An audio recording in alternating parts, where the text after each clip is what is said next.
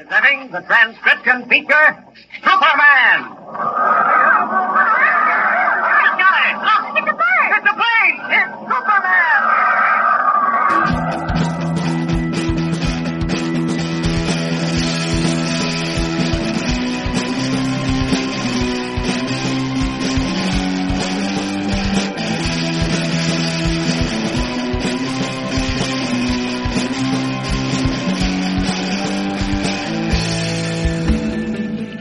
Welcome to Two Old Farts Talk Sci-Fi. I'm David Klink. And I am Troy Harkin. And this is our first part of a duology of episodes looking at Superman. Our first episode will look at the comics and TV and more. And our second episode will just look at the movies. Troy, you've been looking forward to us covering Superman for quite a while. Yeah, I have. And I mean, I knew that, once we did the Batman three-parter that we would definitely need to get into Superman at some point. But I tell you, as I've been going back through some of the things that we'll be covering, and like in today's show, we'll be doing comics, graphic novels, the TV stuff. And I started to actually reread some of the things and whatnot. Man, my love for this character totally came back, and it was like all of the eras. Like I forgot how much I love sort of all of the eras of Superman, and he is so omnipresent. Omnipresent. That's it. The character is so omnipresent that sometimes you take him for granted. So this sort of let me take stock of Superman and really, sort of explore my love for the character. Now, were you one of those kids, David, like I was, that as you would throw like throw a red towel around your neck as a kid and sort of run around your backyard or neighborhood pretending you were Superman, pretending you were flying? Oh, yeah, absolutely. That was one of the things that we did. Plus, I also had various Superman toys, and you know how merchandising works. And also, I was a bit of a comic book collector, and beyond things like Blade and Count Dracula and all these other, there was a lot of comics I collected, but there was certainly some Superman ones and Man of Steel, and I did collect 2 copies in basically mint condition and put them in those cellophane, in those collector things that are acid free, that have a boarding bags and boards. Yeah. For when Superman was redone, starting with issue 1 with a new artist, with Stanley, I think it was Kirby. They started Superman from number 1 again with some. Are you thinking like Man of Steel? When they did Man of Steel with John Byrne? Yeah. John Byrne. It was John Byrne. Excuse me. Yeah. So I kept those. I have no idea how much they're worth. I just gave them to my brother, but I certainly like collecting those things. Yeah. Well, I can't wait to talk more about that when we hit the comic section of our show. Also, I watched on the Commander Tom show. That was my big thing. My actual real exposure to Superman, the George Reeves TV show, The Adventures of Superman. I don't think I saw it prior to Commander Tom. I might be wrong because it was kind of in syndication forever. How about you? Is that one of those? Did you watch on Commander Tom, or had you seen it somewhere else before then? No, I think it would have been Commander Tom, because I was one of those guys among many, and I guess some gals too. There's a lot of people that, back in the 70s watched the Commander Tom show, and I'm sure that's how I was introduced to the George Reeves Superman. Yeah. And when you get a phenomenon like Superman, you inevitably get all kinds of weird merchandise, and obviously there's toys and other peripheral things, but one of the weirdest things I can remember is there was superhero crazy foam in the 70s, And I really wanted the Superman and Batman Crazy Foam. So Crazy Foam, for those who don't know or weren't alive in the 70s, where they could sell any kind of shit to kids. Basically, it was a can of shaving cream that shot the soap out of Superman's mouth because he was drawn onto the canister of basically shaving cream. And so the stuff would shoot out of Superman's mouth, and it was like Linda Blair in The Exorcist. Like it would just like shoot out at you, which I think it would have been really awesome if they had made an Exorcist version of this, right? And made the foam green. But anyway, did you ever have any of the Superman Crazy Foam, or were you beyond that? Because you're like a year or so older than I am. I might have. It's something that I can't. I mean, we had all that weird stuff that you sprayed, that stuff that looked like cobwebs or looked like. Oh yeah. That stuff, but I'm not sure if we had that Crazy Foam. And how safe would that be? Like that probably wouldn't even pass muster nowadays. No, I don't think so. Probably not. And again, when you're a character like Superman that has been around for so long, you have like multiples of everything. And so like we have a few things here, like nicknames. Superman has so many nicknames, right? He has Man of Steel, Man of Tomorrow, Big Blue, the Last Son of Krypton, Smallville, at least Lois on Smallville used to call Clark Smallville, and Batman, I know, would call him the Boy Scout, and others derisively would kind of call Superman the Boy Scout. And he had a lot of pets too, didn't he? Yeah, I think he certainly was big into pets. I don't know if that was tied into the fact that they're trying to get Superman, kids interested in it. Because then the parents would buy the kids whatever toys are out there for the merchandise. Right. But you're right. There was, I think you have, Crypto. Crypto was known as Superdog, I guess. Yeah.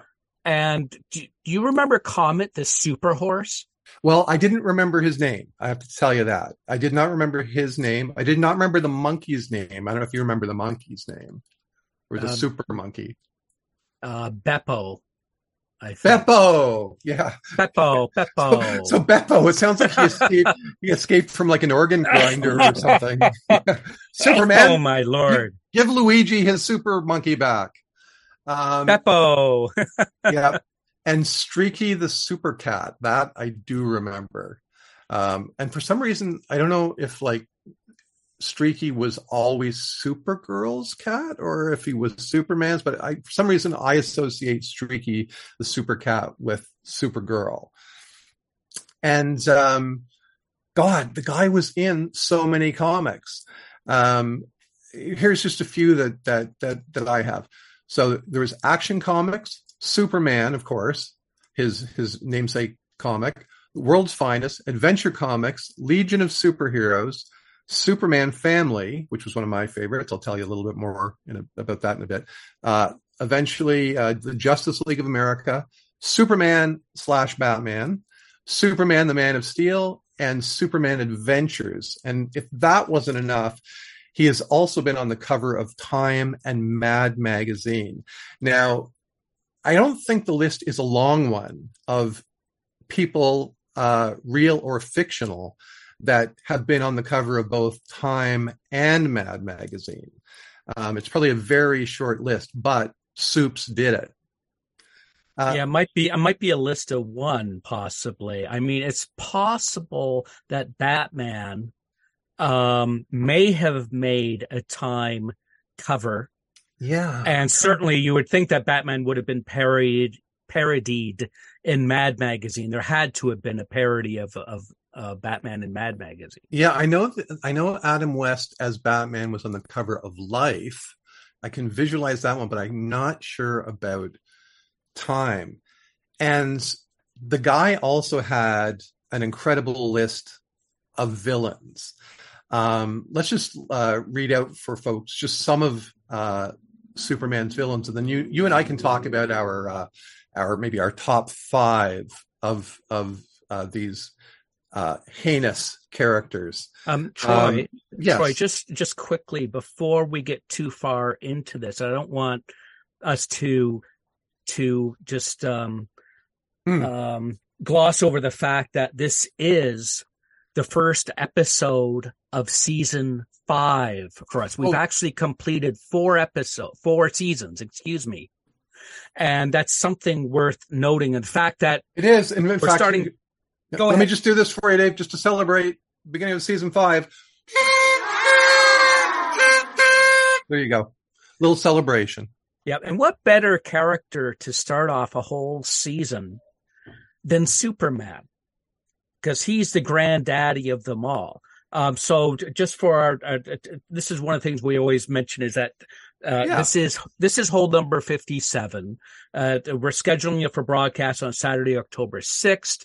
We do not have a special guest for this episode. Now, maybe we've already given away too much, but Troy, I was wondering if you want to press that spoiler alert button for us. I do, and I will do that, David. And in honor of Superman, let's hit the super spoiler alert button. Spoiler alert! Spoiler alert! Spoiler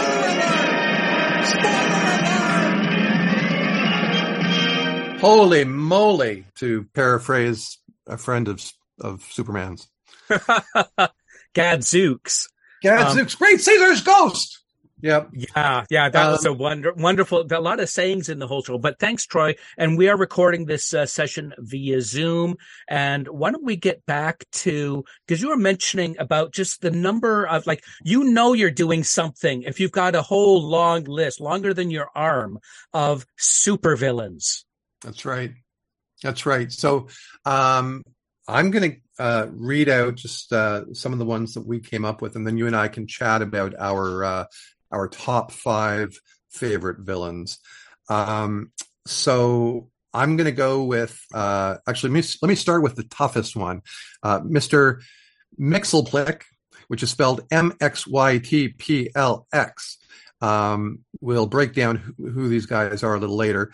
Bizarro, Zod, Lex Luthor, Brainiac, Darkseid, Composite Superman, who I almost forgot until we were about to record, Despero, Solomon Grundy, The Parasite, Metallo, Livewire, Doomsday, and there's even more. Ultra Humanite, Kalibak, Lobo, Mongol, and I've added Superman himself, because when he's exposed to red kryptonite, or when someone controls his mind, he is a bad dude. And he did have his mind controlled by Max Lord in Countdown to Infinite Crisis, and I'm sure more than once. So David, who are your top 5 of the baddies?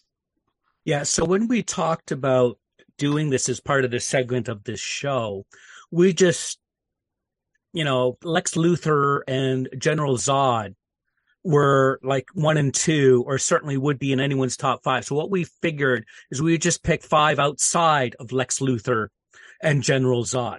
So what I had of my 5, without getting into too much detail and so on, is Brainiac, Bizarro, Mr. Mxyzptlk, who is about as odd a character as you can get, Solomon Grundy, and part of that is a Crash Test Dummies song. Like, everyone remembers that song, Superman Never Made Any Money. Yeah. Saving the world from Solomon Grundy. Yeah, that's right. Great line. I think that was called the Superman song, if I remember correctly. Yeah. And Doomsday. So those are, I don't know if you have some that you agree, or if you've got some different ones, Troy, for your top 5 villains. So did you have a number 1, by the way? I didn't have a number 1, even though I did like the concept, and just someone like Brainiac is one of those, because from what I remember, he's basically almost like an exposed brain, like can defeat you just from intelligence, or being able to take over your body, or be able to do mind control and so on. Yeah. And that's always like, how do you, like, that was part of this whole thing is how do you throw villains against someone who is nearly invincible other than maybe kryptonite? And you have to Right. figure out ways of being able to do that. So what kind of characters do you, it's almost like Doctor Who, where you have to keep coming up with different monsters or different creatures that have different abilities, and you have to find different ways of being able to handle them. That's right. And, Brainiac always scared me. Like, no matter what age I was, there was something intimidating about Brainiac. Now, I loved your inclusion of Solomon Grundy, because I just love the fact that basically he's this big zombie character, born out of the swamps of Louisiana, I think. Okay, so first of all, I think I cheated in two different ways. First of all, my first cheat is that I had a tie for fifth place. I had Mr.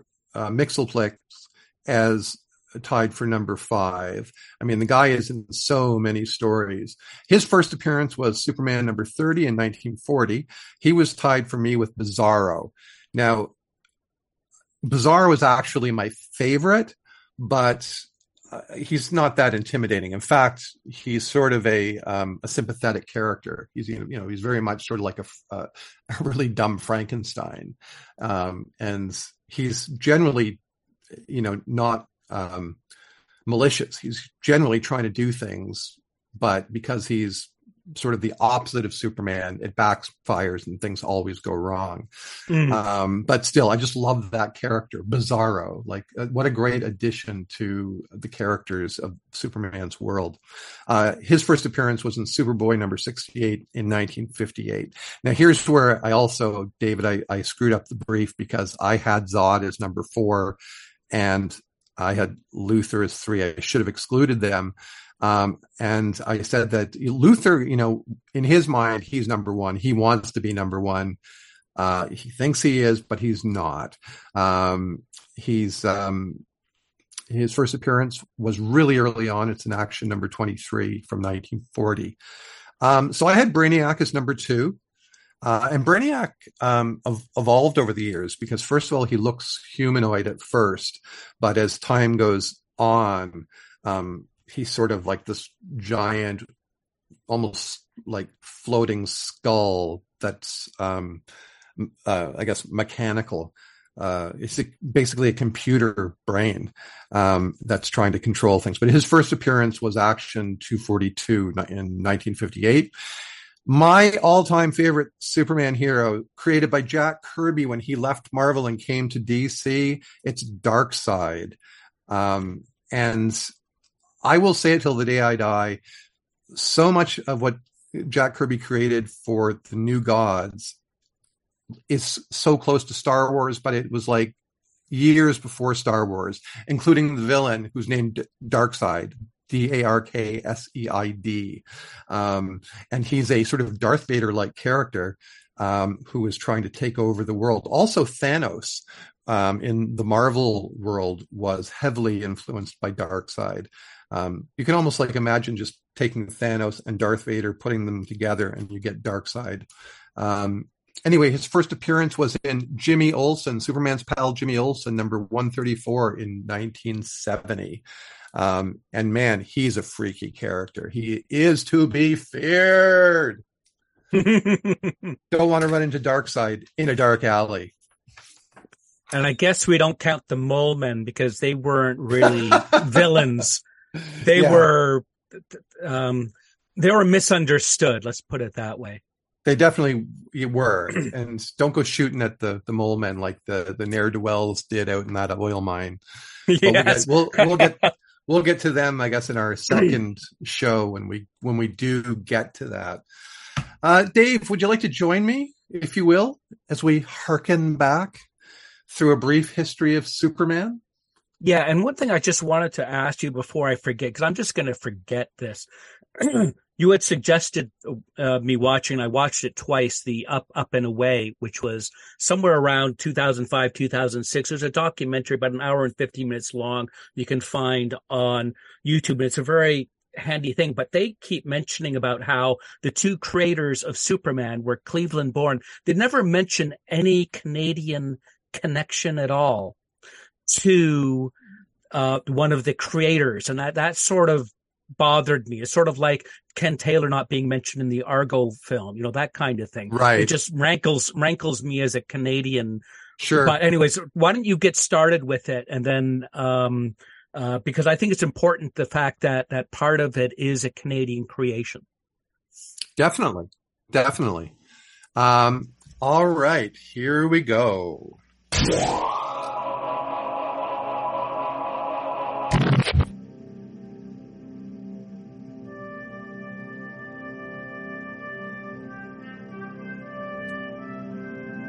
Created by Canadian-born artist Joe Shuster, there you go, and Cleveland-born writer Jerry Siegel, the two friends created the most iconic fictional character of the 20th century.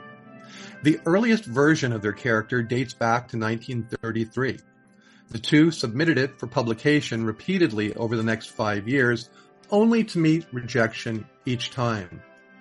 But they continued to refine the story as well as the look of their namesake character. Joe Shuster would base the design of Superman's costume on circus strongmen and wrestlers who wore tights and trunks. Many comic book swashbucklers wore capes, and the iconic S crest represented a shield from heraldry. The two young men decided to give their hero a dual identity. While they based Superman on the action film star Douglas Fairbanks Sr., his alter ego of Clark Kent was fashioned after silent comedy star Harold Lloyd. As for Superman's actual backstory, it's summed up pretty concisely in what I call the Superman Creed, heard here in the opening of The Adventures of Superman television series. Faster than a speeding bullet. More powerful than a locomotive. Able to leap tall buildings at a single bound. Look, up in the sky. It's a bird. It's a plane! It's Superman! Yes, it's Superman. Strange visitor from another planet who came to Earth with powers and abilities far beyond those of mortal men. Superman, who can change the course of mighty rivers, bend steel in his bare hands, and who, disguised as Clark Kent, mild-mannered reporter for a great metropolitan newspaper, fights a never-ending battle for truth, justice, and the American way. As far as his super strength, one of the early Superman comics sums it up like this. Superman came to Earth from the planet Krypton, whose inhabitants had evolved after millions of years to physical perfection. The smaller size of our planet, with its slighter gravity pull, assists Superman's tremendous muscles in the performance of feats of strength. Apparently the whole yellow sun, red sun explanation would come later. While Siegel and Shuster continued to work on their character, the two young men found success with Detective Comics in 1937 when they were commissioned to develop a hard-knocks private eye character, Slam Bradley. The success of that character and Detective Comics led to the birth of Action Comics #1. Siegel and Shuster were invited to dust off their Superman character for that comic. Issue #1 hit the stands in the spring of 1938. The character of Superman has been in non-stop publication ever since. The Superman comic strip ran from January 16th, 1939 until 1966, appearing in 230 North American newspapers during its nearly 30-year run. From the very beginning, Superman was a pop culture success. On top of appearing in print, through the comics and newspapers, Superman was also a film and radio star. 2,088 episodes of The Adventures of Superman aired on American radio between 1940 and 1951. It was on the radio plays where the concept of kryptonite was first brought up. Now, between 1941 and 1943, a series of animated shorts were produced by Max Fleischer. As these cartoons were the first motion picture portrayals of Superman, they proved hugely influential. The first live-action Superman adaptations were created as serials in 1948 and 1950. They starred Kirk Alyn in the starring role and Noel Neill as Lois Lane, who would later return to the role on television. Though the film serials used live actors, the scenes of Superman flying still required an animated hero. In time, Superman would become a superstar on television and in blockbuster films. George Reeves and Christopher Reeve would define Superman for the children of their respective generations, and we'll examine their contributions as we move on through our Superman two-parter. For every one of his enemies, like Lex Luthor, Zod, and Darkseid, Superman has 100 friends such as Lois Lane, Jimmy Olsen, Lana Lang, and I guess Batman is somewhere there in the middle. Over the years, the character has survived kryptonite, death itself, and even marriage. It's been said that Superman and Mickey Mouse are two of the most recognizable fictional characters on Earth. And Dave, I think that sort of, gets us off and running, and we can move on as soon as you like into comics. But do you have anything sort of off the top you want to add? Not really. It's just with all of the different places that Superman has appeared, the character has evolved, and certain things where it started off as he's only able to leap, he was able to fly, and little things like that, which I'm sure we'll get into more in this episode. But it was a lot of different groups getting their involvement in that really made the character what it is today that we so know and love. Yeah, and with both of us going through sort of all of the background in the last little while prepping for this, it really made me cognizant of that evolution. Because it's important to remind yourself of, I think, when you're dealing with characters like this, because when I saw Man of Steel, there were a few elements in there that sort of bothered me, because I was like, well, that's not canon, that's not the way it goes. And then I now realize that you don't need to think of it like that, right? It's like everybody gets a sort of a crack at the character. Some things do get changed over time. And some things stick and some things don't. Like Luthor originally wasn't bald. He had red hair. And that wasn't, a thing that stuck. Like when they changed him to being bald, people clearly liked that as sort of a visual. But that's just the way it goes. Things do change. And even when I was mentioning, there was the explanation for how Superman has his powers. We grew up with the idea that he's under a different sun than he was on Krypton, and that our sun is what basically fuels his super abilities. But that wasn't the case originally when they came up with an explanation. But the story changes, it evolves, and there you go. Yeah, the other thing that everyone has sort of had fun with, and they even pointed it out in the 78 film and the 80 film, is this idea that you've got a reporter who is really good. We're talking about Lois Lane, who can really figure stuff out, yet she can't tell that Superman and Clark Kent aren't the same person. But they have a bit of fun on that. I know that you appreciate Superman too. And they have a bit of fun going the whole thing at Niagara Falls, where she's trying to prove that he is Superman. And I remember reading one comic, a Superman comic, where they explained that the actual this isn't, it was in a Superman comic. I don't consider it canon, even though it was in a Superman comic, that the actual glasses had some effect beyond just putting glasses on. You look a bit different, that there was something about the glasses that affected people when they saw Clark Kent. They saw him slightly definitely looks different. Sure. And maybe it's almost like the way red kryptonite affects Superman mentally. Maybe there's something within the glasses that does that as well. When, people look at him and somehow their brain melts a little bit and they don't go, hey, you're Superman. So as we get into the comics here, it's funny, you mentioned to me earlier this week the whole thing about like the value of certain comics and how Action Comics #1 is sort of the holy grail of comics. So I listed a couple of the prices before we get into some of the the history of the comics and also our subjective take on it. And now that I know too that you were buying comics, I want to hear about some of your faves. But anyway, so Action Comics #1 lists for over $4 million in mint condition.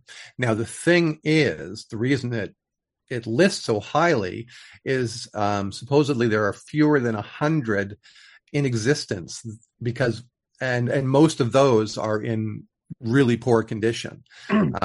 So finding one in mint is a pretty rare thing. Superman #1 lists for around $850,000. It features the first mention of Krypton and the first time we see Martha and Jonathan Kent. Now, Action Comics #23 lists for approximately $102,000 in mint condition. And that has the first appearance of Lex Luthor. And I suppose that would be the red-headed Lex Luthor. And I wanted to warn folks too. You have to be careful. It's like betting. Once you get into collecting, and the 1990s, collectors and investors almost brought down the entire market and industry. In fact, Marvel almost had to declare bankruptcy once the whole collecting buzz started taking off, and Marvel in particular started putting out like multiple different collectors covers of a single issue with like foil covers and reflective covers and a gazillion different covers that ended up just costing them a ton of money. And this was, basically for the benefit of people who weren't actually comic readers. They were just trying to make an investment by buying these things. Well, Troy, I got two things for that. The first one, we've talked about this before, the idea of time travel. If you're a time traveler, maybe go back, find these original ones just as they're coming out of the press and just grab like 50 of these things and put them in some kind of a container, put them in some way that 100 years later, they'd be in mint condition and you'd be able to get some money for it. And hide them as well. Because part of the problem was, like, the reason there is such a scarcity is that heading into World War II, there were things like paper drives. And so these comics would just be thrown into the paper drive. And so few of those comics from, 38, 39, and then heading into the war, exist. Like they just got thrown into paper drives. Yeah, and there's no way around that, because even if the publishers had a sense, which they wouldn't have, that maybe these are worth selling it down the road, and you have maybe the first 100 of whatever for each issue, you keep X amount in perfect condition stored away, but then they're also trying to make a profit. They're trying to actually sell copies, as opposed to knowing that 50 or 100 years from when they were published, maybe that gives DC or Marvel some big future equity. Yeah.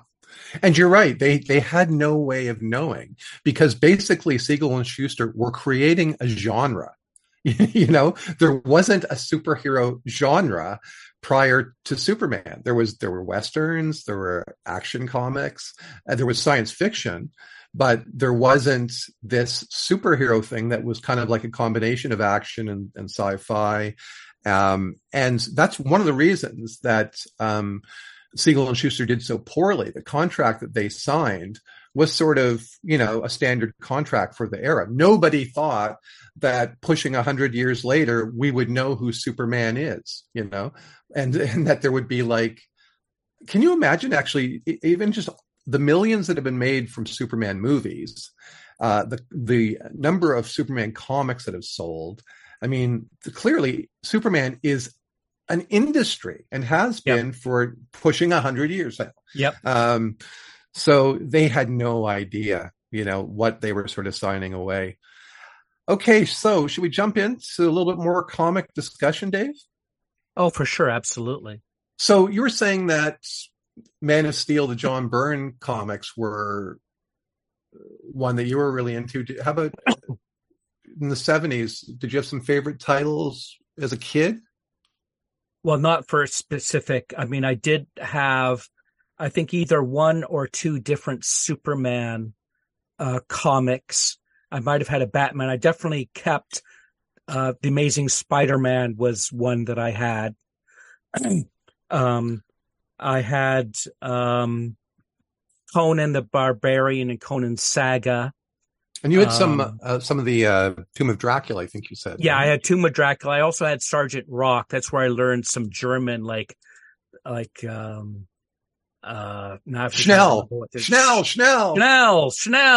Yeah. And Blitzkrieg and Mein Gott in Himmel, which I learned was, I could actually figure that My God in Heaven. There we go. Figure that Mein Gott in Himmel.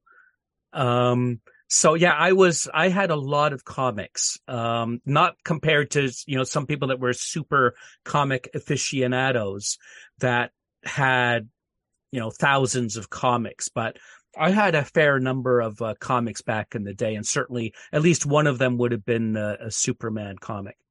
Well, I had no idea that bagging and boarding was a thing. And in fact, I had I will put in air quotes, a girlfriend around grade 6 and grade 7 whose brother was a collector, and he's the first guy I knew who was a collector. Like, he had long boxes for his comics, and he had them bagged and boarded, which I just didn't know that was a thing. I didn't know, I couldn't have told you in grade 6 or grade 7 where you buy bags and boards for comics. But this guy was. But anyway, for me, my early favorite Superman comics were the giant limited collector's editions that were published by DC in the 70s. And so these things were, they measured 13 and a half inches by 10 inches. And when you were a kid, that was about a third of your height. My favorite issues were when Superman was pitted against friends or other Justice League members. I still have my copies of Superman versus the Flash, Superman versus Wonder Woman, Superman versus Shazam. But the two that really stood out were Superman versus Spider-Man, which was really cool because it was a DC Marvel teaming up. And that had only been done once before. The two companies jointly put out a Wizard of Oz adaptation in giant size.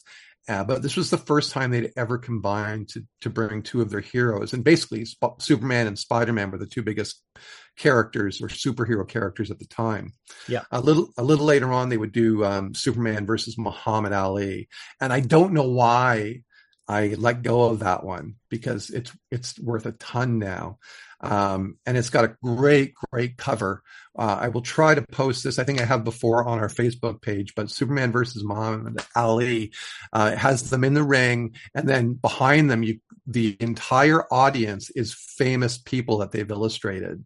So like Jimmy Carter and his wife is right in the top right-hand corner.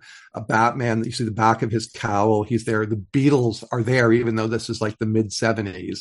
They're there with Yoko is there, and Linda McCartney's there. I think who played Barney Miller?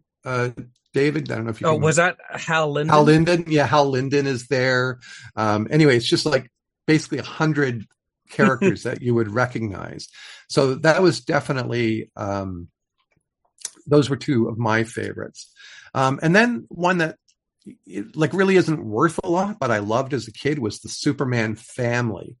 And that ran from 74 to 1982. And it boasted its 100 pages of contents on the front cover. Each issue featured stories spotlighting Lois, Jimmy, Krypto, and other sort of peripheral Superman characters. I guess Supergirl would have been there as well. Much of the contents were reprints, but little did I care. Similarly, there was also a Batman Family comic, and I also dug that. And probably along those lines too, World's Finest. World's Finest was a Superman Batman combo book that first started in 1941. There were 323 issues of those printed. It wrapped up in 1986. And some of the stories that really cracked me up, Dave, in the sort of 70s era of World's Finest it was called the Super Sons. And so they were imaginary stories where both Superman and Batman, I guess, I won't say whether they got married, that's neither here nor there, but they ended up with offspring who were like teenage versions of Superman and Batman. And it was always like these hilarious, like, whose son is better? stories, and Superman and Batman would sort of bicker over, who was better. Do you mind if I get into some of the ones that like are sort of must reads for folks? Well, for sure, absolutely. Crisis on Infinite Earths collected graphic novel, which the original issues came out in 85 and 86. While not exclusively a Superman title, Crisis on Infinite Earths was the first cross-company comics event at DC. The company had created a problem for itself.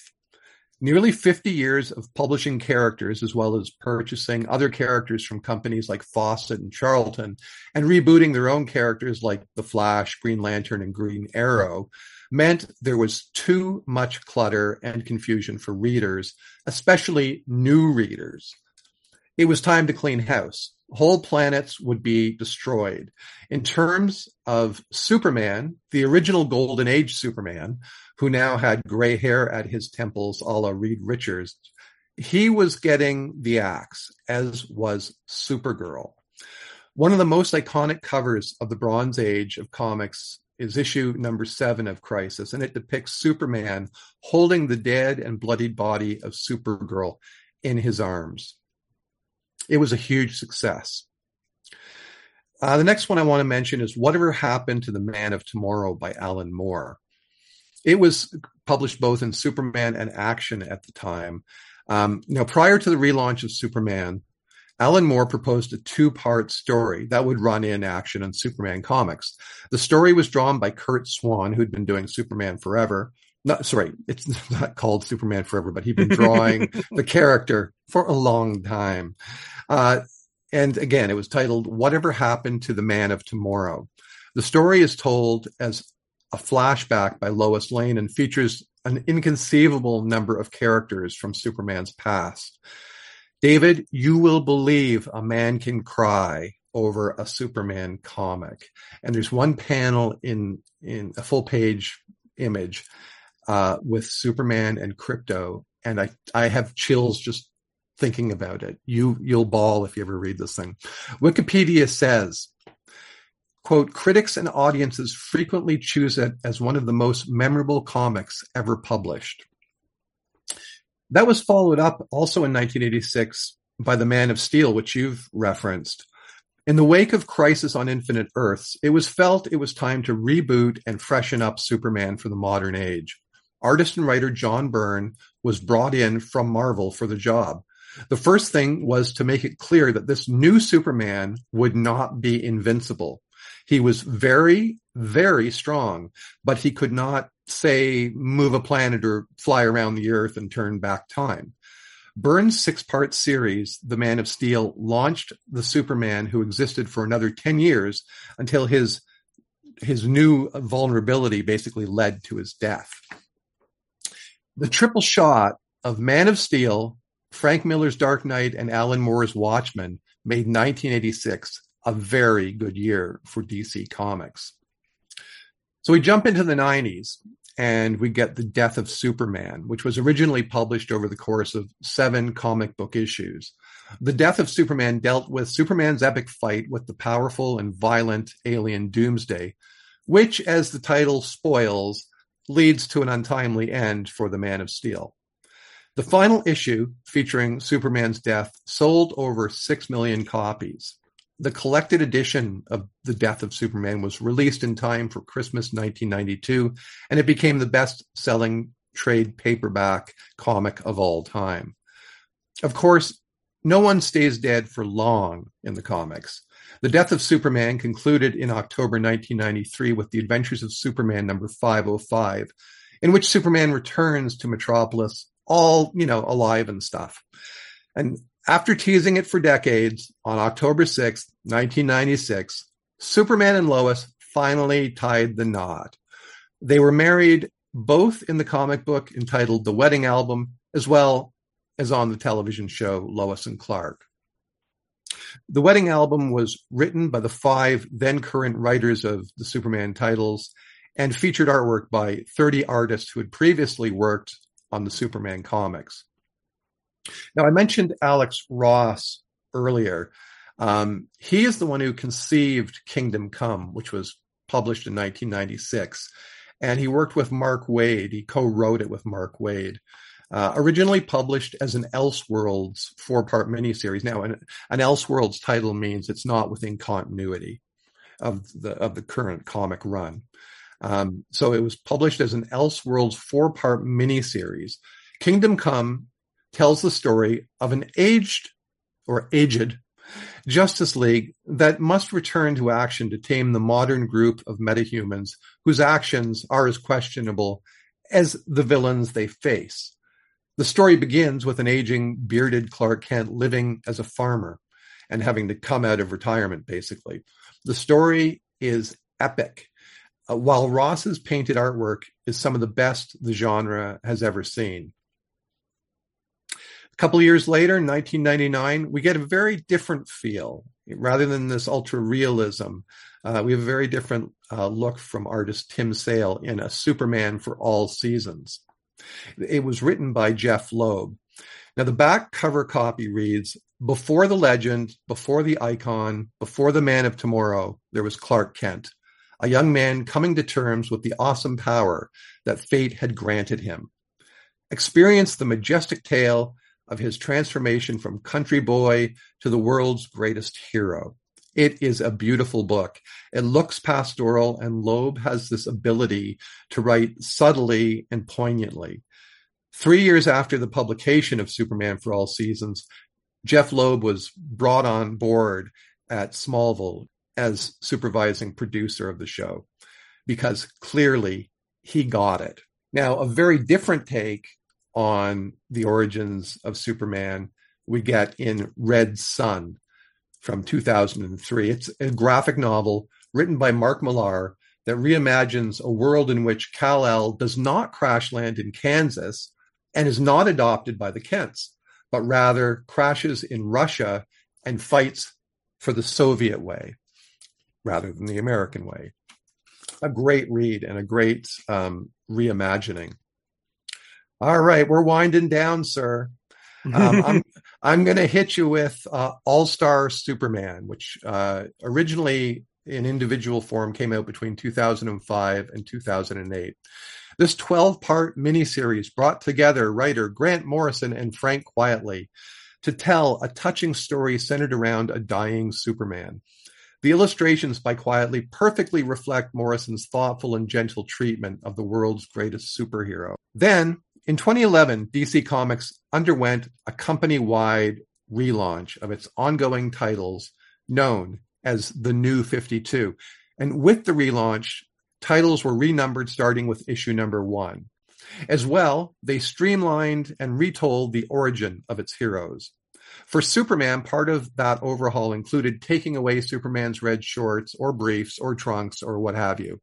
But a few years later, it was revealed that Superman of the New 52 wasn't actually the real Superman at all.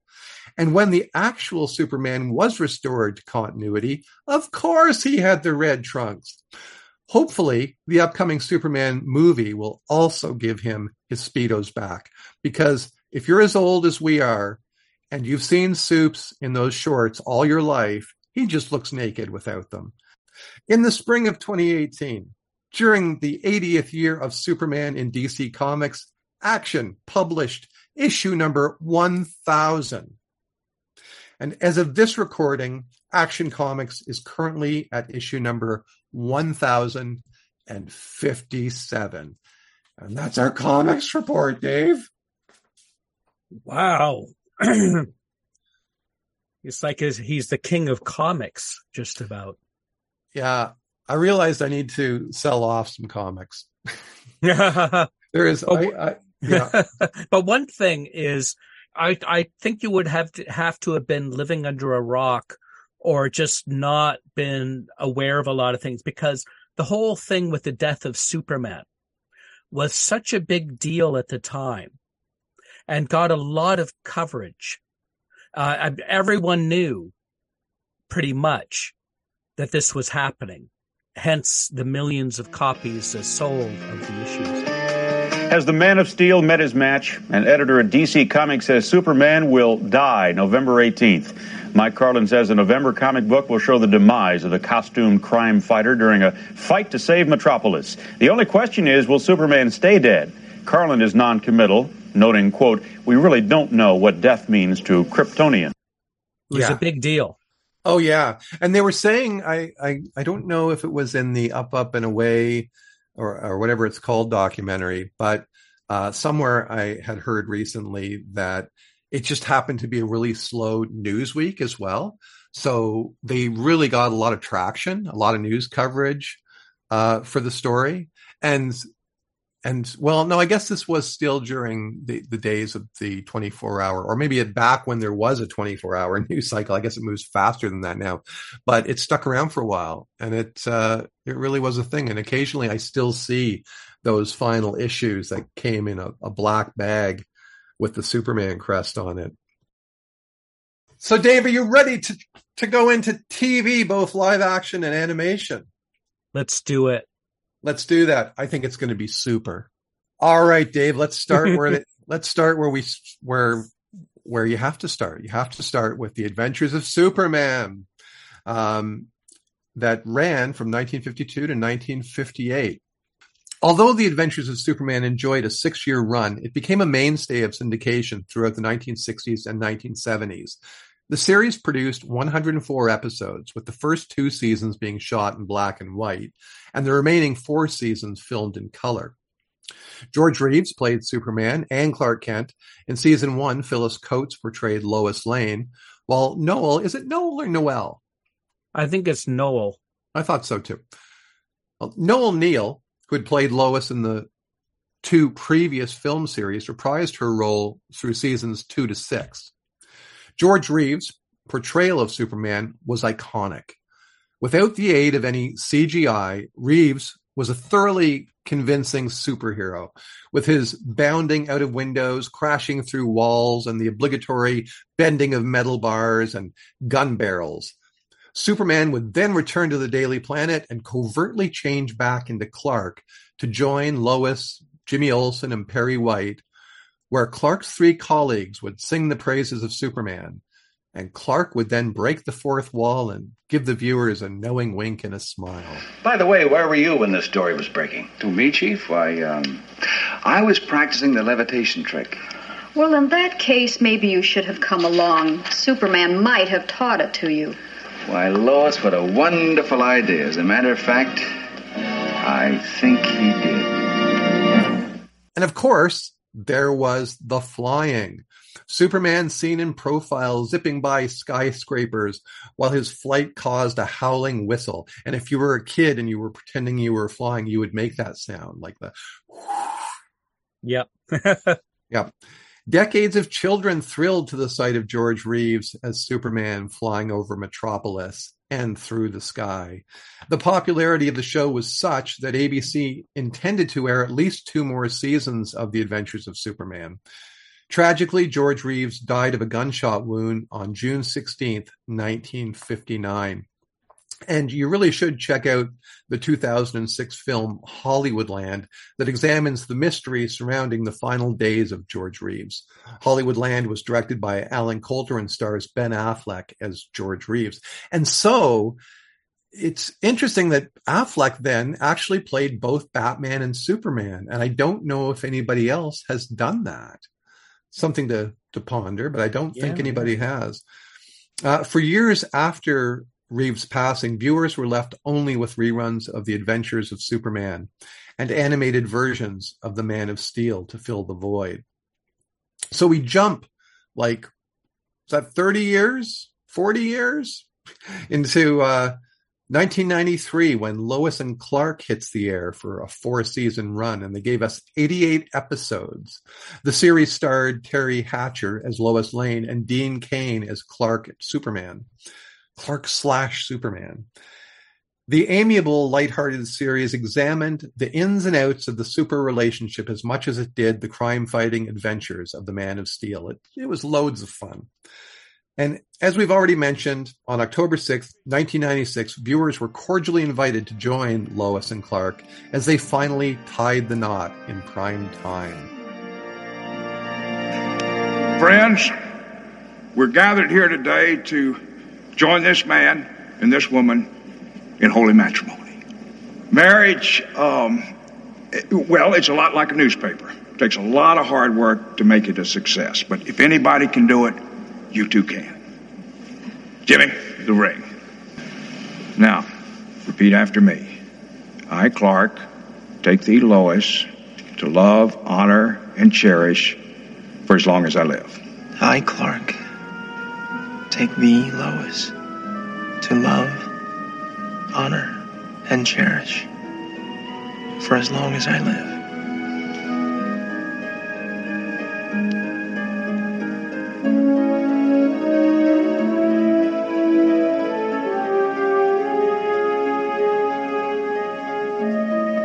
Now repeat after me. I, Lois, take thee, Clark, to love, honor, and cherish for as long as I live. I, Lois, take thee, Clark, to love, honor, and cherish for as long as I live.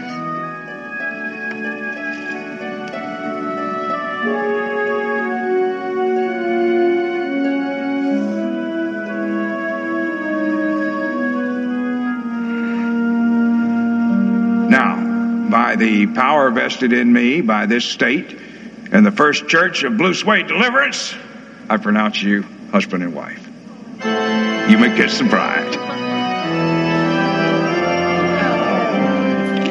The series featured a long list of famous guest stars, including Bruce Campbell, Peter Doyle, Justine Bateman, Shelley Long, Adam West, Denise Crosby, Tony Curtis, Jonathan Frakes, Dean Stockwell, Roger Daltrey, James Earl Jones, and Raquel Welch, to name a few. Through its first 3 seasons, Lois and Clark averaged 18 million viewers per episode. But in its 4th season, when the network moved its time slot 3 times, it dropped to 9 million viewers per episode. The show would not make it to a 5th season. The next time our hero would appear on a regular basis in prime time was on Smallville. Now, Smallville really did have a remarkable run of 10 seasons on the WB and CW. The pilot aired just over a month after 9/11 and ran until May 13th, 2011. The show acted as a coming-of-age story of a young Clark Kent and followed him through his first year of high school up until his early years at the Daily Planet. The show's motto, I was sounding like a little like Shatner there. I was really breaking things up. The show's motto was no flights, no tights. Each week, Clark would face a freak of the week while learning more about his burgeoning super abilities. The show's fantastic cast starred Tom Welling as Clark, Kristen Crook as Lana Lang, Michael Rosenbaum as Lex Luthor, John Glover, the amazing John Glover as Lionel Luthor, Erica Durance, Calgary's own, as Lois Lane, Annette O'Toole as Martha Kent, and John Schneider as Jonathan Kent. Many stellar actors had recurring roles or made guest appearances, including Terrence Stamp, Carrie Fisher, Amy Adams, Jane Seymour, Lizzie Kaplan, and of course, Margot Kidder and Christopher Reeve. And it was amazing seeing both of them on the show when they made their appearances. Yep. Recently, we've had Superman and Lois. It's currently airing on the CW and it's entering its 4th season. It stars Tyler Hoechlin as Superman and Elizabeth Tulloch as Lois. There was also a short-lived Superboy series in the 80s, which we don't really need to get into, and a much longer-lived Supergirl series starring Melissa Benoist. Supergirl was part of the Arrowverse and enjoyed a 6-year run from 2015 to 2021 on CBS and the CW. There was also a short-lived series, Krypton. It was to Superman as the Gotham series was to Batman, but not as good. And that is our live action TV report. Dave, do you have any sort of favorites of those? Well, I did watch again the Smallville, the first, the series opener. Also, Erica Durance as Lois Lane. The first time they actually brought that character in was in season 4, episode 1. And also I did watch again the last 2 episodes of season 10, which has to do with the wedding of Clark Kent and Lois Lane. Yeah. And yeah. I was a big fan of Smallville. It's one of the few series that I have like all of the DVD box sets of, like especially a show that runs that long. I thought they did a really good job of transitioning the love interest from Lana Lang in the high school years, which, works with continuity, or at least traditional continuity, and then moving over to Lois Lane as the love interest. And I know when Erica Durance first appeared in that episode, initially I was not happy. It was like, no, it's like, it's Lana. Like they have this thing going. But of course I also realized that, Lois becomes the love of his life. So I knew that had to happen, but they sold me on Lana Lang for I guess 3 years, and I really bought into it. So I thought kudos to Smallville. They did a lot of things right. They got into it being a little bit too much like something like Beverly Hills 90210 and Dawson's Creek. It got a little bit too kissy face for both me and my kids, who were like pretty young at the time. They didn't care about the hormonal stuff, but they loved just the basic Superman storytelling. A very good series. But their take on Lex Luthor was sort of out of this world. It was quite amazing.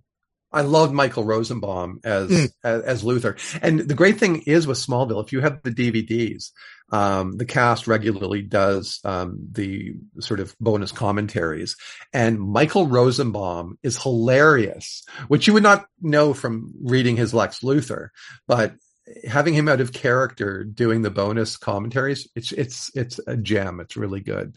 And he also played a great Flash in the Justice League animated stuff. He played a very funny Flash. Speaking of animated stuff, shall we transition over to that?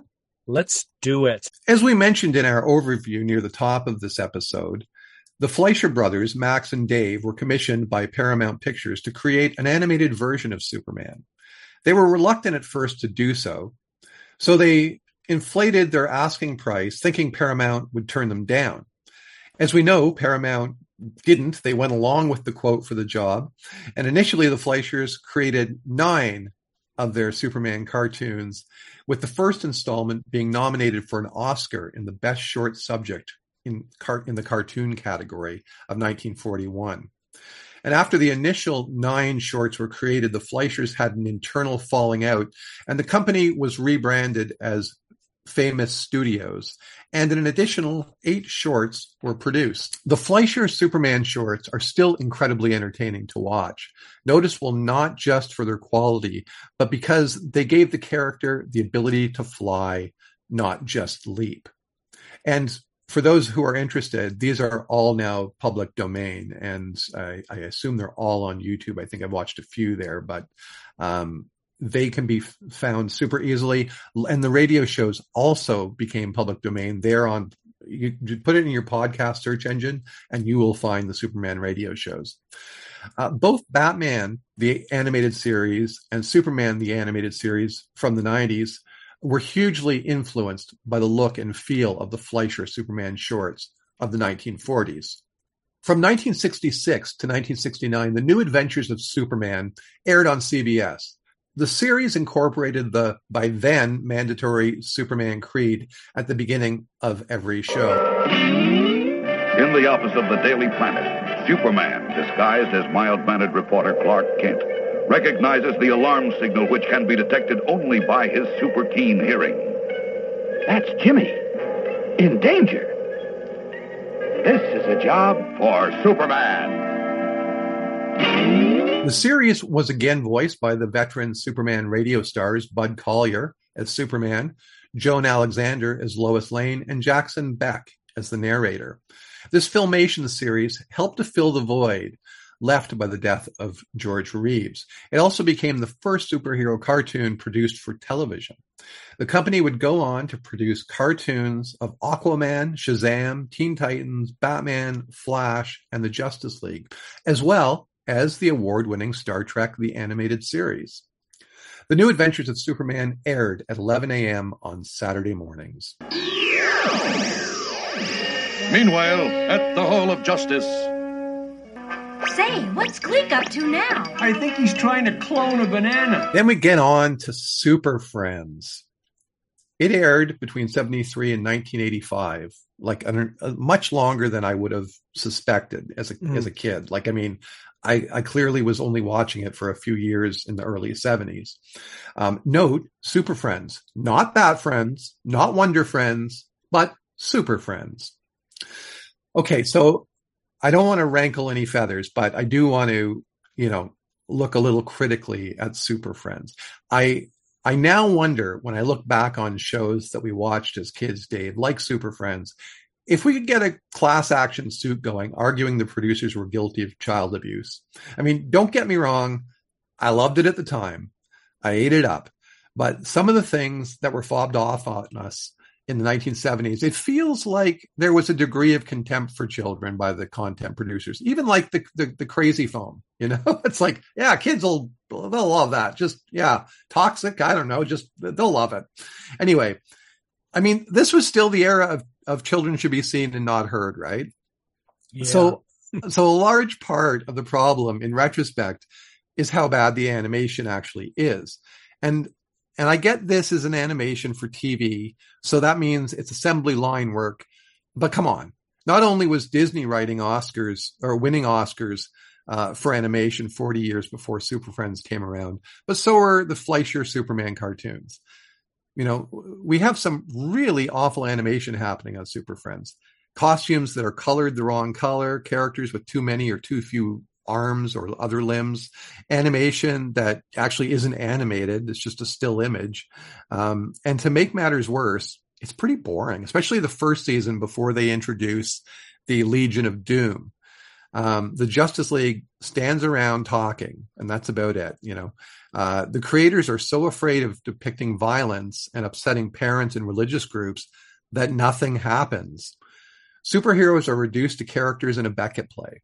But I loved it when I was 8. The Justice League together in a cartoon, that was a good thing. And I didn't care if they played Tiddlywinks or Gnip Gnop. Do you remember Gnip Gnop, Dave?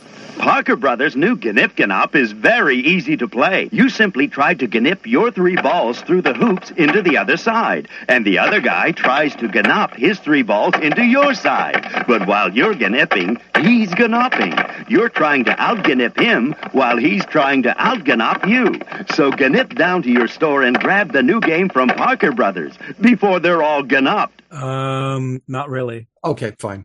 And because there will always be 8-year-olds, the show lasted for 12 seasons. 12 incredibly painful seasons.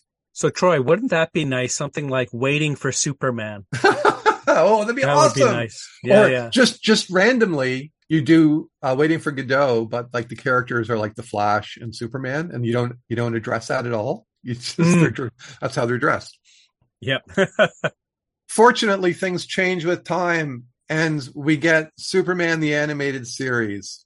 It aired in first-run broadcast from 1996 to 2000 on the Kids WB. The series consisted of 54 25-minute episodes. The show was created by the same creative team that brought us all Batman, the Animated Series. Everything about the series was top-notch. It's like the evil opposite, or the good opposite, I guess, the doppelganger of Super Friends. Everything was top notch from the look of the show, the scripts, the music, and the voice acting, which featured Tim Daly as Superman, Dana Delaney as Lois Lane, Clancy Brown as Lex Luthor. Wow. Yeah. And Michael Ironside as Darkseid. Wow. Just those last two, like, they're so good. And when I hear Lex Luthor's voice, I hear the animated voice, and I didn't know until last week that was Clancy Brown doing that. So it makes sense now. Superman, the Animated Series, or Superman TAS, also did an excellent job of incorporating seldom used members of Superman's rogue gallery, such as Metallo, Parasite, and Livewire. The series was so well received that DC introduced a Superman Adventures comic book that was based on it. It was published from 1996 to 2002. And after 4 seasons of Superman the Animated Series, Superman and Batman's series came together as Justice League, with the additions of Wonder Woman, Flash, Hawkgirl, and Green Lantern. After 2 seasons as Justice League, it was rebranded as Justice League Unlimited. And that, JLU, then produced 39 episodes over 3 seasons. David, in my mind, that run of shows from 1996 to 2006, created by Bruce Timm, Paul Dini, and co. Superman, the animated series, Justice League Unlimited, that's the strongest, most consistent output of Superman stories in any medium. Unfortunately, it came to an end when the WB became the CW and the kids' WB was scrapped, which was a really sad day. Currently, we have My Adventures with Superman running on Adult Swim. I have actually seen some of this. Today, I watched a couple of episodes. According to Wiki, it says the story follows Clark Kent as he builds his secret identity as Superman and explores his mysterious origins. The series premiered on Adult Swim on July 7th of this year, with each episode releasing on Max shortly after. It's going into a second season. The show has a real anime look, although it's produced by Warner Brothers Animation, which, I mean, they've been doing this as long as Disney has, right? Warner Brothers Animation basically was the home of Looney Tunes. According to my adult daughter, Kate, she said I should check it out, and I did, and I liked it. And that is animation, Dave. We did it. We did it, sir. We got through it somehow. Somehow. Yeah, it's a lot to unpack, because he's been with us all our lives, and we've only been around, remembering stuff from the mid to late 60s into the 70s, but he had a very strong, in the 30s and 40s, and even in the 50s, he had a very strong following in various mediums. Well, I know this has been a long show, David, but I have my sort of obligatory Beatleism. I have 2 quickies for you. Would you like it now? Absolutely. All righty. So Beatles tie-ins to Superman. Well, I have in front of me a book called The Penguin John Lennon. And what it does is it was published in 1966, and it is a combined version of Lennon's 2 books, a Spaniard in the Works and In His Own Right. And it's collected as The Penguin John Lennon. And on the cover of it, I'm trying to find my camera to show you, it has John Lennon dressed sort of in a Superman costume, but rather than having an S in the crest, it has JL. And he's, wearing the rest of it is the Superman suit. So that's part of it. And the other one that I'll throw out there is that, I know we're not talking movies today. We'll do that next week. But Superman 2 director Richard Lester also was a close friend of the Beatles, and he directed their first 2 films, A Hard Day's Night and Help. And there we go. That's like a ton of super info, and you're a super co-host, my friend. Well, thanks a lot. We certainly covered a lot of ground. We still have a little more, though. Yeah. Yeah, well, it's in watching those Smallville episodes, it was kind of nice how they sort of have a bit of fun with the character, because at one point a character asks Clark, can you keep a secret? And he says, I am the Fort Knox of secrets, which was always one of my favorite little moments. And one of the last episodes, this is sort of like with the writing, with what they were able to do, it was getting very emotional, because they were saying things like, what if heroes aren't destined to love? And that kind of thing about, and Clark questioning himself. He says, in my whole life, I've been trying to fit into 2 different worlds. And the truth is, I don't belong in either of them. I need to make my own path. And if that means letting go of both worlds, it means letting go of Lois. So he's always someone who is at conflict with himself. He's got that secret identity, but he's living, it's sort of like that whole thing from the Matrix. You're living 2 lives. Yeah. Kind of thing. It's very hard to do that. Yeah.